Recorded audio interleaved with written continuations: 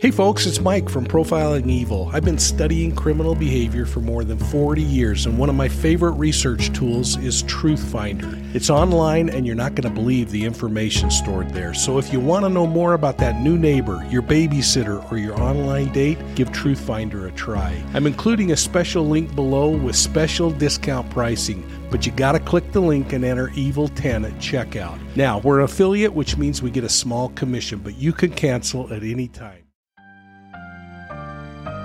Hey everybody, welcome to Profiling Evil Podcast. In this special edition that I'm calling Prosecutor Going Primetime, please welcome Emmy Award-winning journalist and court TV anchor, Mr. Vinnie Politan.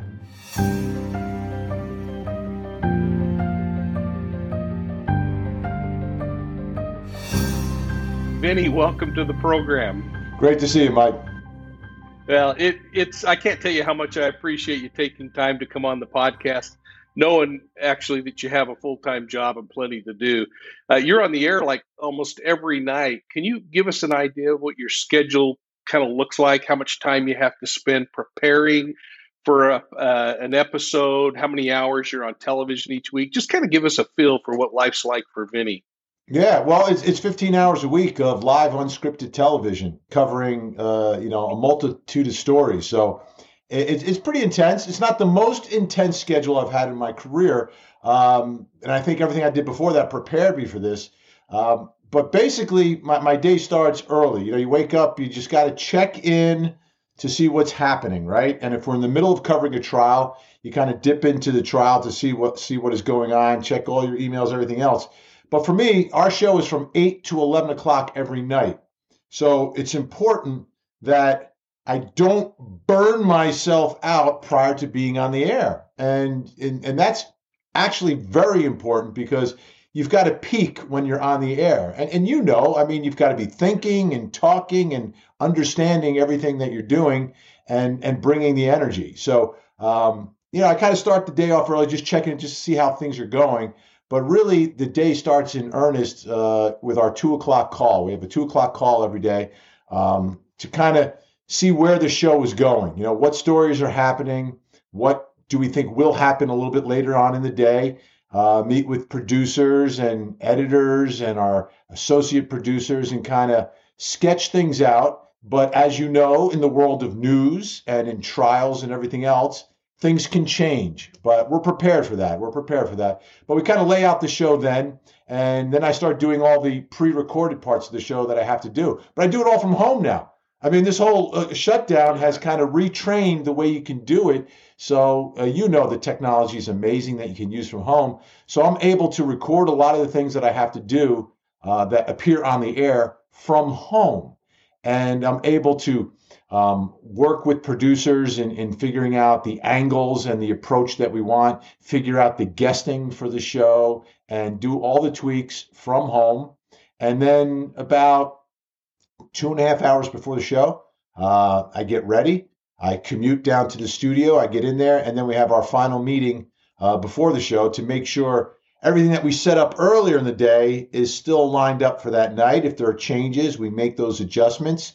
If we have to change the lead of the story, if something else has happened, then we do it then.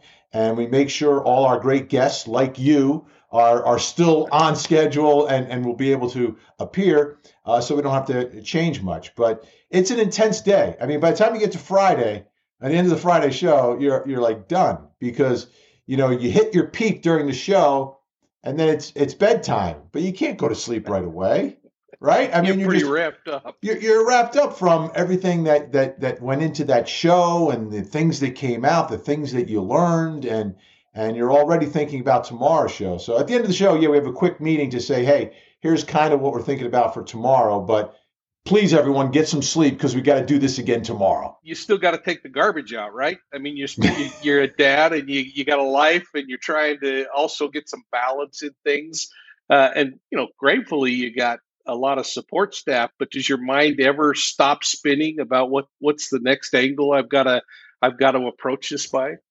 I make sure you do that because if you don't, I mean, when the COVID shutdown first hit and we weren't able to, people were very tenuous. What are we going to do? What else are we allowed to do? We can't do anything else.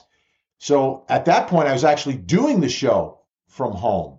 And my son, who is a digital production major at Florida State University, was helping me in the studio. He became the intern, so it was just me and him.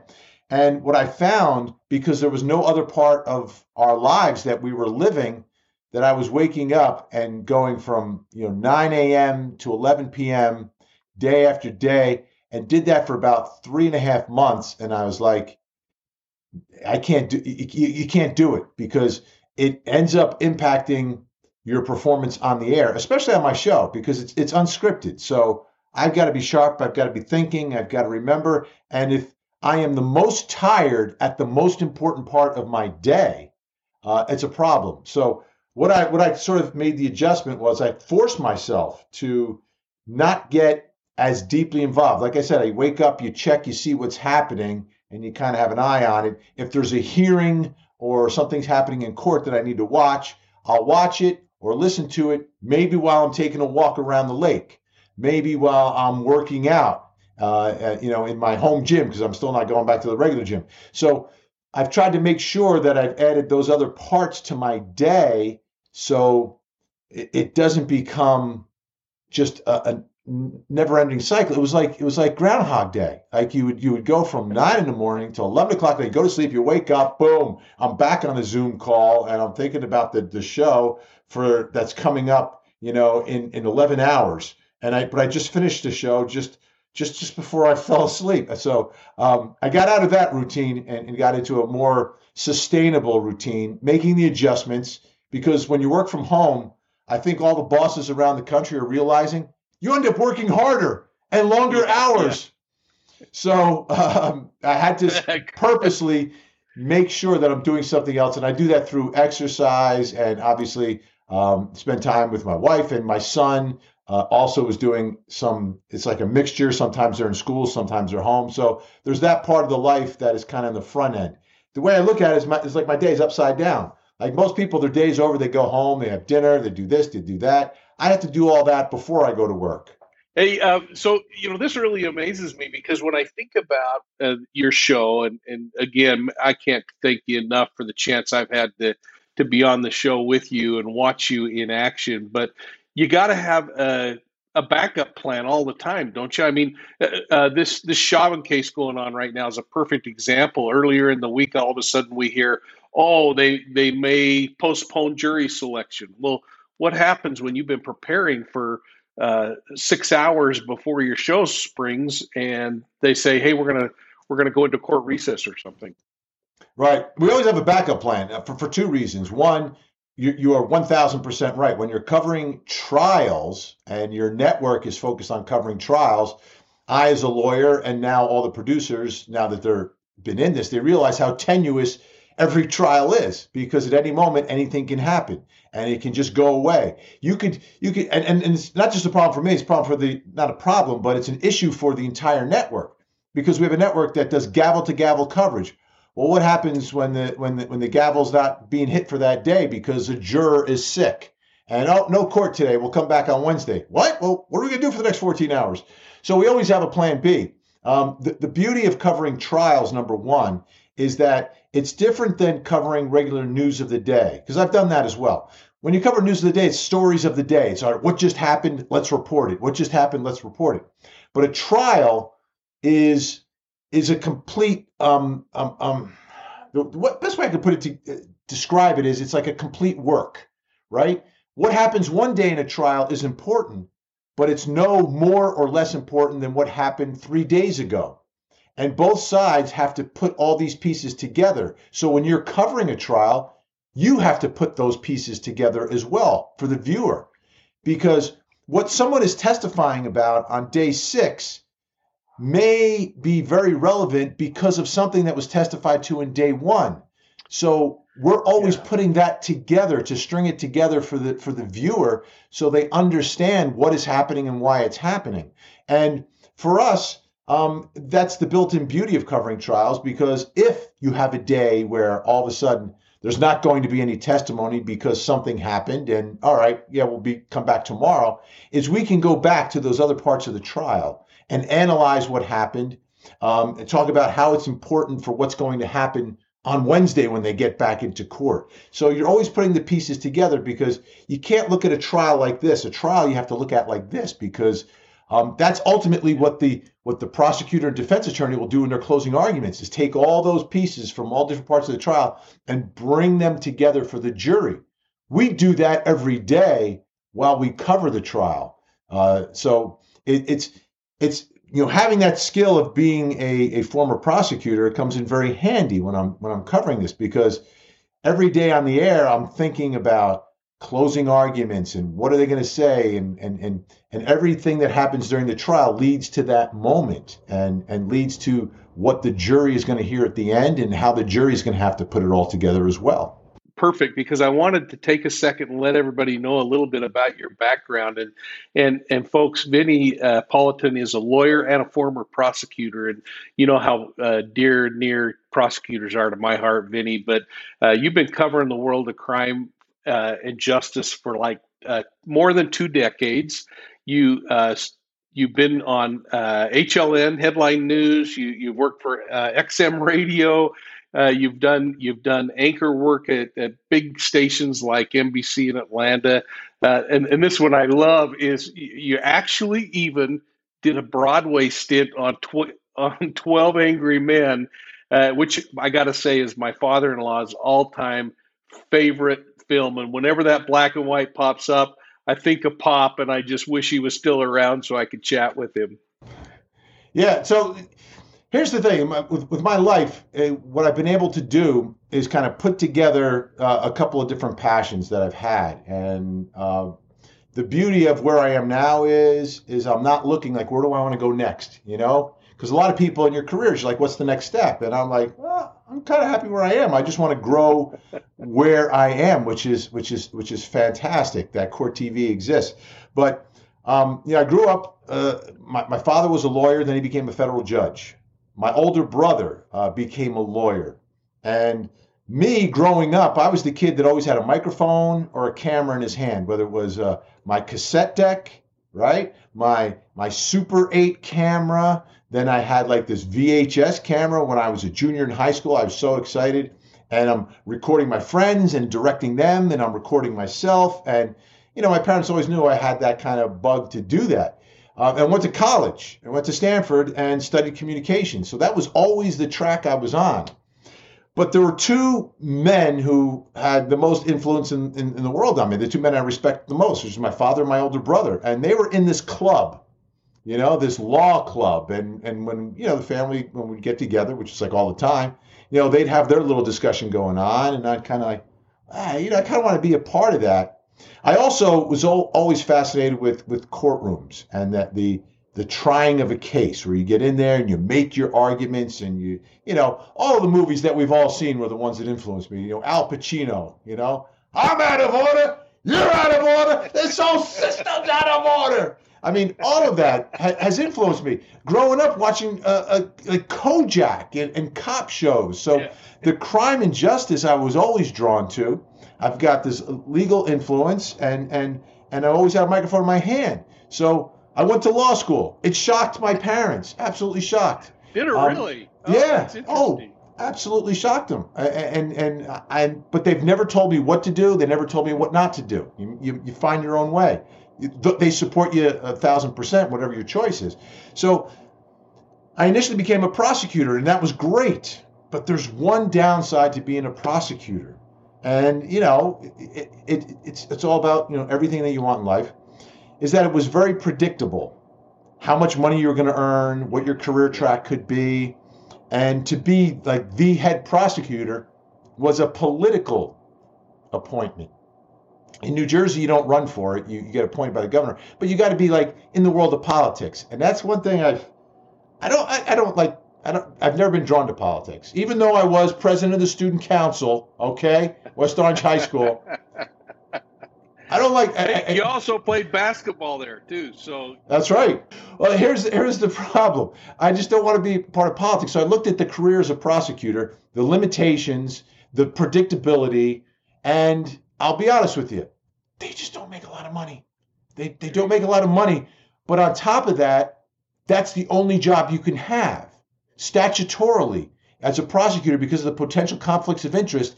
Even if you wanted to make some money on the side, you weren't supposed to.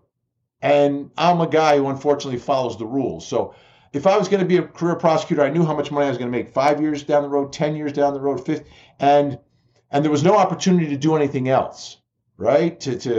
So I knew I couldn't do that forever.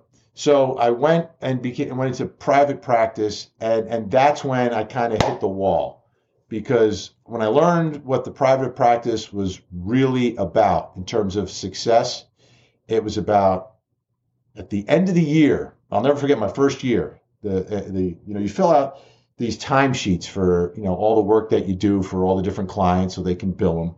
And then it was the end of the first year, and I was being an evaluation on all right, like a review. How did you do this year? And the lead partner or the partner I worked for, wonderful man, loved him, learned a lot from him. But basically, he opened up a spreadsheet and said, 2,200 hours. That was a good year. A good year for who? Not for me. But the sole basis of your value was how many hours you billed. Yeah. And I was like, that was kind of icky. That was a little icky for me.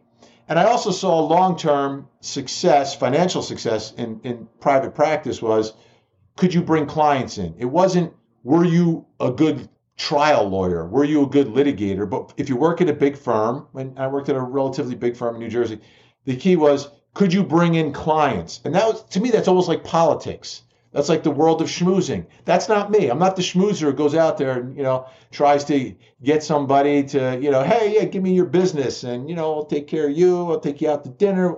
That's not me. That's not, and it's, there's nothing wrong with it, but it's not me. Then can I tell you the moment that everything changed? Yeah.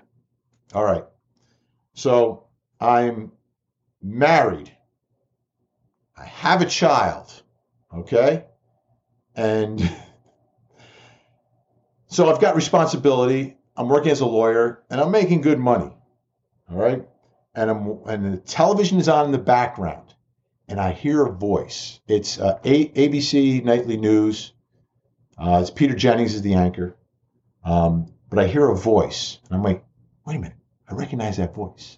I go over to the television and on the screen giving a report is a woman named Juju Chang, who has been an incredible journalist for many years. But this is about like 10 years after college. I'm like, wait a minute. She did it. She did it. Juju Chang and I went to college together. We both were communication majors. We both worked at the radio station. I mean, all this. And her career, she went directly to television, did it. And boom, there she is on Nightly News. And then I said, that's it. I'm doing it. It was that moment. Now, and Juju was my inspiration. It wasn't like, oh, Juju could do it, I could do it. It was like, no, it was like, wow, she did it. I'm going to do it. And then you get to the point where you've got to explain that to your wife, right? And then you got to break the news to your parents and your father, who's the federal judge, who, And that was the most amazing part. I mean, the support that you got from the family, because I took that job as being a lawyer to the first TV job, which I had to claw and scratch to get, was literally $10 an hour. I'm married. Holy cow. Children, $10 an hour from, six figures as a lawyer. But I did it. And my wife was 1,000% behind me. And wow. I went to tell my parents. And then my mother said the one thing that just gave me such a rush of adrenaline and has driven me since, is she said, thank God. We always knew that's what you should have done. And really? Thank God you're going to do it. And it was an amazing moment. Every time I think about it, I get, reinvigorated to do what I'm doing. But to have that level of support and the lesson that taught me as a father is wow. Like my parents never told me what to do, what not to do. They kind of let me, like I said, make you find your way, supported me either way. But then when I made the choice for the thing that they knew, my mother knew I should be doing, she let me know. And just those two words, thank God, and the way she said it, I knew I was doing the right thing, and I knew I could have success.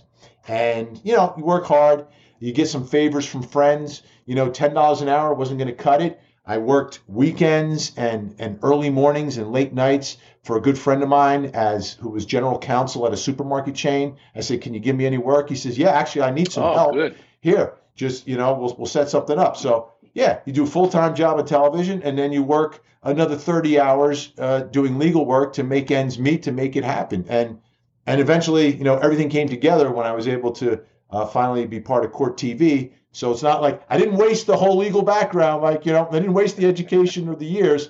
I just put everything together for a very unique place where I'm doing exactly what I want to do. And my mother, who we lost, but my mother knows and knew exactly what I should be doing. So that's the definition of exactly where you want to be and what you want to be doing. What a great example of what a parent should do, which is rudder and then just find joy in what your kids are doing. That's so cool. Congratulations. So here's the question I've got. Number one, are you still paying your bar dues? So you're still keeping your license up, or do you? No. So like I'm retired. So I had this mindset always that like when I retired, I did almost 28 years, and when I retired and went to work for Esri, the chief said, "Hey, I think you need to just keep doing your training hours because you'll be back." Well, that's been 15 years. I have no intention of ever going back, but for some reason, I hang on to that police certification in the state, thinking, and there's no way I mean, this is a young man's sport. There's no way I'd want to go do that thing again. But did you ever think about being a cop, Vinnie, when you were making that transition? Well, no. My dream was never to be a police officer like in the real world. My dream was to be a TV cop, like Kojak or not Barney Fife, but to do that. And I got the opportunity to do that in Law and Order, one episode. I had the producer on my radio show, and I said, and I put him on the spot live on the air. I said, there was a young kid who had a dream. And his dream was to be a police officer, but not a real police officer who, has to carry a gun and people will shoot at, but like one on TV. Can you make that young man's dream come true? And he said, "Well, we're shooting our last episode of the season tomorrow. Are you available?" I said, "Yes, I am." And I was just an extra on the scene, opening scene of Law and Order, but it was a thrill. But no, and the reason one of my rules is safety first, Mike. That I've lived my life by, and I could never do what you did. I admitted on the air that I could never do it. When I have members of law enforcement or members of the armed services on, I let them know that you're doing something that I couldn't do. And I don't know if they tried to draft you into the police department or draft you into the Army. I don't know how I could have responded, because I don't have that. I just have this fear. And it's this safety thing, and I just know how dangerous those jobs are. And honestly, I really don't think I could do it. Well, I'll tell you what, it has been such an honor to sit on your show and at times have you kind of put the pressure on me about like, what do you think and what would you do right now? And I would hate to be a police officer in today's environment, under the pressures they're under, even the internal pressures of this feeling that many officers tell me they have, that they don't even believe their administrations would back them up. I mean, let's just talk about that a little bit for a moment. Have we swung this pendulum so wide that you think it'll start coming back to where we let police officers do their job, hopefully learning from all of this, but de-escalation, while absolutely perfect in theory, kind of scares the wits out of me, because it puts officers at risk and they need to go home to their family too. Absolutely. I think the pendulum starts to swing back as we're seeing the crime numbers continue to rise and things become unsafe for the public. At some point, something will click. And there's an obvious middle ground to all of this. It's blatantly obvious where it is, but there's so many pressures right now. So I think it will. I think it'll swing back. And I appreciate you coming on the show for our Crime Time segment regularly, because part of the reason that I think it's so important to do is we show real police videos. So what I'm trying to convey to the audience is what's really happening, right? Like you read a headline, you see a clip of a citizen video, and you're like, oh my goodness, what? Well, we try to tell the whole story and the variety of the stories to try to paint a more realistic picture of what policing is day in and day out.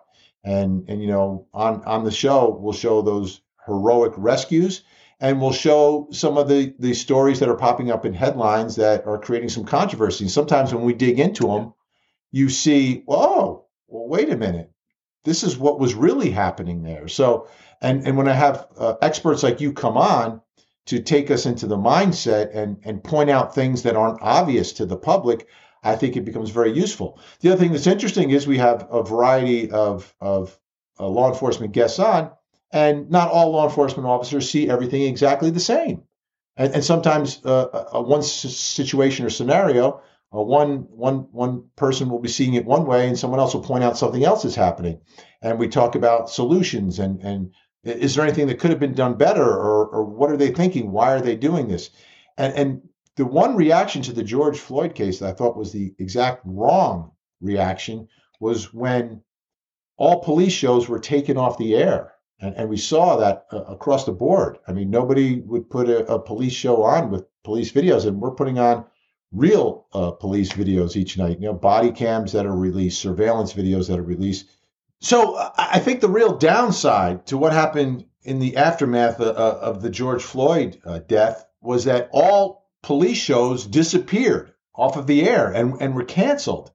And, I was thinking, this is the wrong time to do that. Now is when we need more transparency, and we need to talk more about it. And I think that's why it's important, the segment that we do every night on the show, where we bring in members of law enforcement and talk about real situations and real cases and the real work they do day in and day out, becomes even more important. I didn't understand that reaction, that we just are going to, all right, we don't want to see police officers. No, now we want to see them even more. We want to talk to them even more. We want to understand them even more. And we want to talk about different situations that are happening each day across America. And that's what we do every night.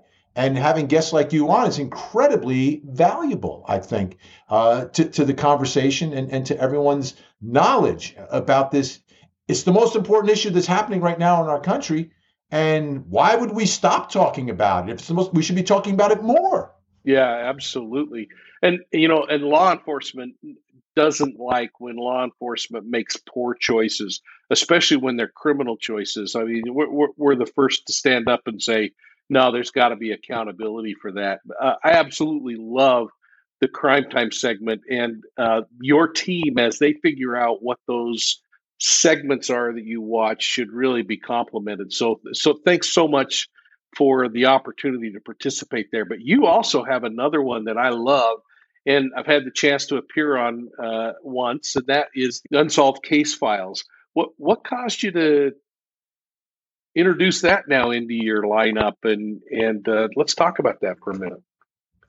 Yeah, this is turning out to be an incredible segment with some incredible moments happening on it.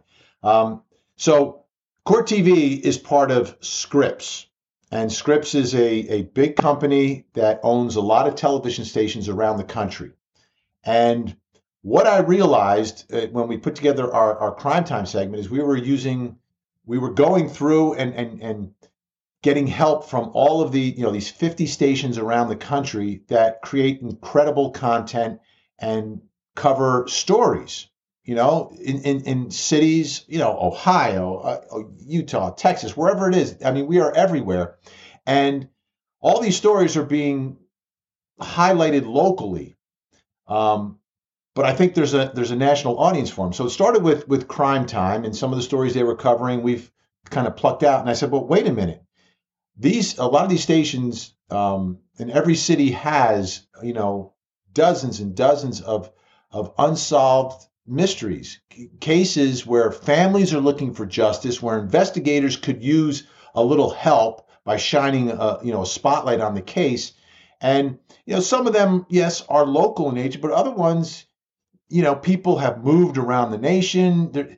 And I was like, here's an opportunity for us to do two things. Number one, tell incredible stories, but also maybe, just maybe, bring some attention to these stories so investigators might get that tip and the family might get a chance at justice. And we bring on folks like you who can talk about it and approach it from another angle. And the more you talk about these cases, and the more they're highlighted, cases that have been unsolved for whether it's 1 year or 25 or 40 years, the break can always come for some reason. And I've seen it in my career on television and in broadcasting that it can happen as a result of pressure and the coverage from different outlets. I mean, we've seen this happens a lot with podcasts, by the way, and I think you know that,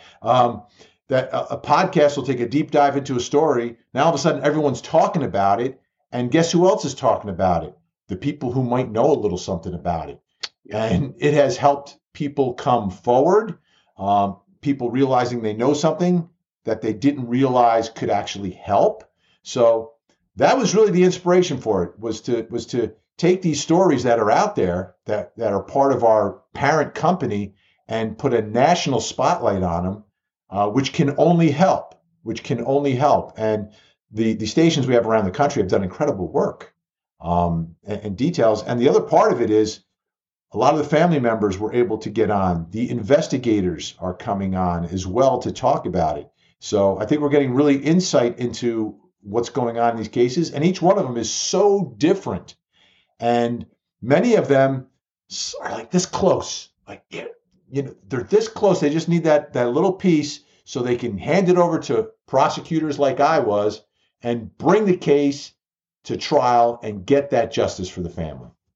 I think you're dead on. And I was so honored to be with a mom of a missing child on your show a few weeks ago, where we talked about it. The one thing that is consistent, and I've seen it through my career, I've seen it since I started doing this, is that their pain and ache never goes away. I lost a dog once, and I never quit looking for that dog. I mean, even today, that dog's been gone for 30 years, but I'm still looking for a dog at that same age range and looks the same scrappy way walking down the road. Could you imagine a child missing one of your children like that? No. And, for all these victims and their families, and this is what I've said throughout my career at Court TV, because, when I began at Court TV, I was a correspondent and I was going from courtroom to courtroom, and you're in there and you meet these families and you see the look in their eyes as they're going through this whole process where the person who has taken the life of their loved one is now on trial. They're totally lost. They're in this trial thing, and it's like they're reliving everything, but they've got this look in their eyes like they need something. And we all know they're not going to get what I call closure because their loved one's not coming back. Their loved one is dead. The only thing that they can get that is some sense of justice. So when they're in our system and there's been an arrest and there's going to be a trial, that's what they cling to. And that's what gives them a little bit of comfort. But it's a tenuous comfort because you don't know what the outcome is going to be. And that's why, in a case where I've seen the evidence and I'm convinced they've got the right person, my fingers are crossed for that family. Because imagine losing the loved one you're never going to get back, and then the person you believe did it is not convicted, and what that is like, and what that can do. And to me, the biggest example on camera that I've ever seen, and this was right before I made that switch, I was still a lawyer at the time, was Mr. Goldman in the OJ trial. When that verdict's read and that camera pans and you see the reaction when he's just realized what is obvious to many people like me based upon the evidence at trial. And I know they had problems. I know there were problems with the trial. But come on, the DNA, really, I mean, we're not going to get into that right now. But the look in his eyes, and I've had an opportunity since then to speak with him, and what we saw in his face and his eyes is exactly what he was feeling. And you're just stripped. Your son was taken in a violent way, and the person you believe is responsible and that another court found is responsible was found not guilty. So they didn't even get the justice, not even the justice. So that's like a double whammy. So that's what you're seeing with families in these unsolved cases. Right now, they're in that mode where they're not getting their loved one back, but they're not even getting a sense of justice, which is the only thing that they have left. I had an email this morning. Laura Saxton, at the end of the Dante Lucas trial, and I have been working with that investigator for the last year that worked that case, just kind of on the side, sharing some thoughts and ideas. And Laura this morning sent an email and just said exactly what was said on the news a couple of days ago, that Kelsey might be able to finally rest, but I never will. And now what do I do? Because, it's over. And holy cow, you look at that and you think about the pain of that, and that they've got to somehow find meaning. There's no winners even when they win in court, is there? No, there aren't. But to think of the inverse. And I understand where she is now. What if that jury came back and said, Dante Lucas, you're not guilty. Have a nice day. That would take her to an even worse place. She's never going to be in a great place. So there's not that closure, right? That closure doesn't exist. The only thing that our system can do is give the victim's family some sense of justice. So hopefully she has that. But her case also unique because, right, Kelsey's never been found. Yeah. So that's still that's makes it even worse, right? Because you don't know exactly where she is, and you have that sense. Many victims they find a body, and there, unfortunately, you find out in court exactly what happened to your loved one too, which is difficult when that part of the trial takes place, and you learn from the autopsy and from investigators at the scene and the crime scene photos and everything else. That's tough. She is spared that, but that's not really a consolation because she still has unanswered questions about, well, where is she and what exactly happened? Well, and as our time winds down, you have been in the courtroom, you've been the prosecutor. What did you think when all of a sudden, a week before you plan on putting on a witness who's going to testify, that Dante personally told you he killed Kelsey, is killed in a domestic violence murder in Denver, and she's not going to testify? I mean, what did you think when that piece of information came out? When that piece of information came out, you're all of a sudden you're putting two and two together, saying, "Wait a minute, generally speaking, I don't believe in coincidences, right? Yeah. I think that's a good rule of thumb. Don't believe in coincidences. Be skeptical. Take a look at it." But I thought that was going to be a devastating blow for prosecutors because this case, while they had great circumstantial evidence, you don't know how every juror, because they all have to agree. Right? We could never lose sight of that. It's got to be unanimous guilty verdict, right? Otherwise, you got to come back and do it again. And someone could be held up on that. And if you have that confession and then it coincides with all the other circumstantial evidence, so much more confidence and your closing argument can be so much stronger. And you can say, "Ladies and gentlemen, you heard on the stand exactly what was going on." So it's easier it'll be easier for that jury to have comfort in circumstantial evidence. Sometimes they're a little skittish about circumstantial evidence. I love circumstantial evidence. I think it's better than direct evidence most of the time, because most direct evidence is eyewitness testimony. There you go. And and I know how you can have something happen, 5 people saw it, and 5 people saw 5 different things. What color was the hat? What color was the car? Which direction were they going? Da, da, da. So that's direct evidence. Circumstantial evidence is stuff like DNA. DNA is circumstantial evidence because it's not direct evidence of a murder. It's evidence that, hey, someone's DNA was here, which you can place the person there, and that's a circumstance. So I love circumstantial evidence, but I know the way defense attorneys attack it in front of a jury, and I know the way some jurors interpret that word. It's merely circumstantial. And no, circumstantial is actually good evidence. But when you have the direct evidence of an alleged confession, you're on steadier ground because you can say, this isn't just a circumstantial case. We have direct evidence. The defendant himself told her, but she gets murdered in the middle of a murder trial? Wow. Great job by prosecutors putting it all together. It took a bunch of years, but they did it, and hats off to them. Oh, yeah. I think it brings great hope in other cases like Suzanne Morphew and others, because it takes a lot of courage for a prosecutor to go after a circumstantial case. And yet I'm with you 100%. I used to challenge cops in training sessions. I'd say, what color is a light blue Chevy pickup at 2:00 in the morning under a street light? Well, the problem is it's still light blue, but based on people's perceptions and everything else, their biases, we could get so many rabbit holes that we would go down that it's incredible. But this has been something that's been really interesting to watch.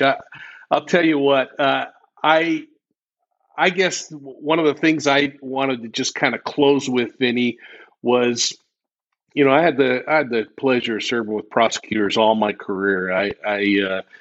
It was a special position to work in an attorney general's office, and to be able to do that, I am so grateful for the perspective that you bring to reporting and the way in which you, even sometimes when it's uncomfortable, challenge me with questions that I have to respond to. But when you think about something like the George Floyd case that's so hot right now, what are the things we need to watch for in the next couple of weeks? And the prosecutor himself, the Attorney General, Keith Ellison, has said it, and we've played it on the air many times. It's not an easy case. It's going to be tough to get a conviction. And for people who are seeking and looking for justice, I'm always interested in what their definition is, because he's facing several charges here, and the top charge is second degree, and they all require a different mental state. There are 2 challenges that you need to watch for in this case for prosecutors. The first is the cause of death. How did George Floyd die? Prosecutors have to prove that. That's an element of the crime. They have to prove it beyond a reasonable doubt. So it's not just, this is what caused his death, and it could have been that, but it's not.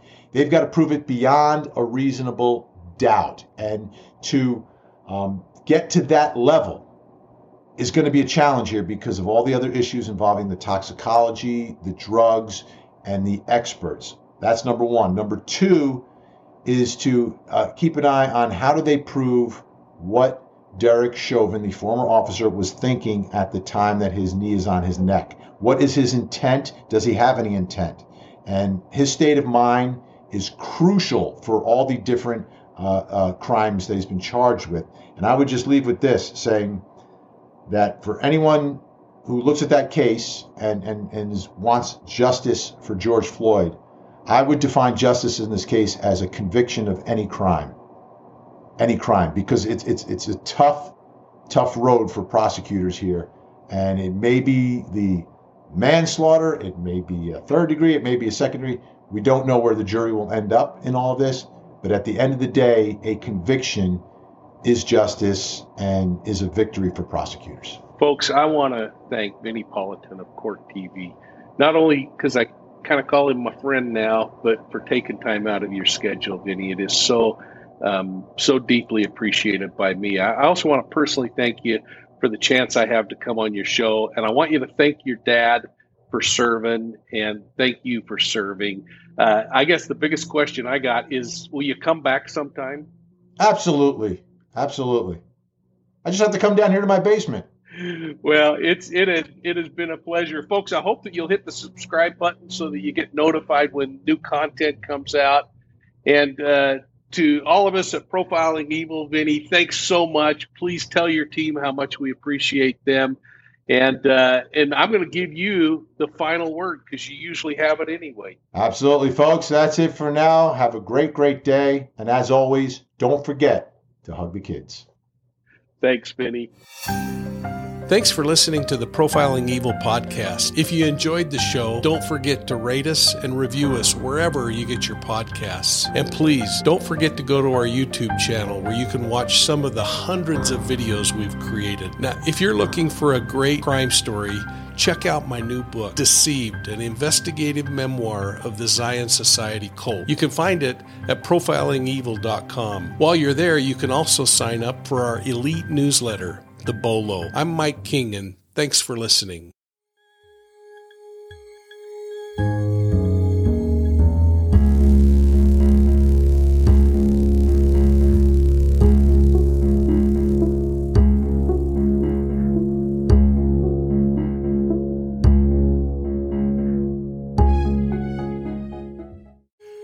Hey folks, it's Mike from Profiling Evil. I've been studying criminal behavior for more than 40 years, and one of my favorite research tools is Truth Finder. It's online, and you're not going to believe the information stored there. So if you want to know more about that new neighbor, your babysitter, or your online date, give Truth Finder a try. I'm including a special link below with special discount pricing, but you got to click the link and enter EVIL10 at checkout. Now, we're an affiliate, which means we get a small commission, but you can cancel at any time.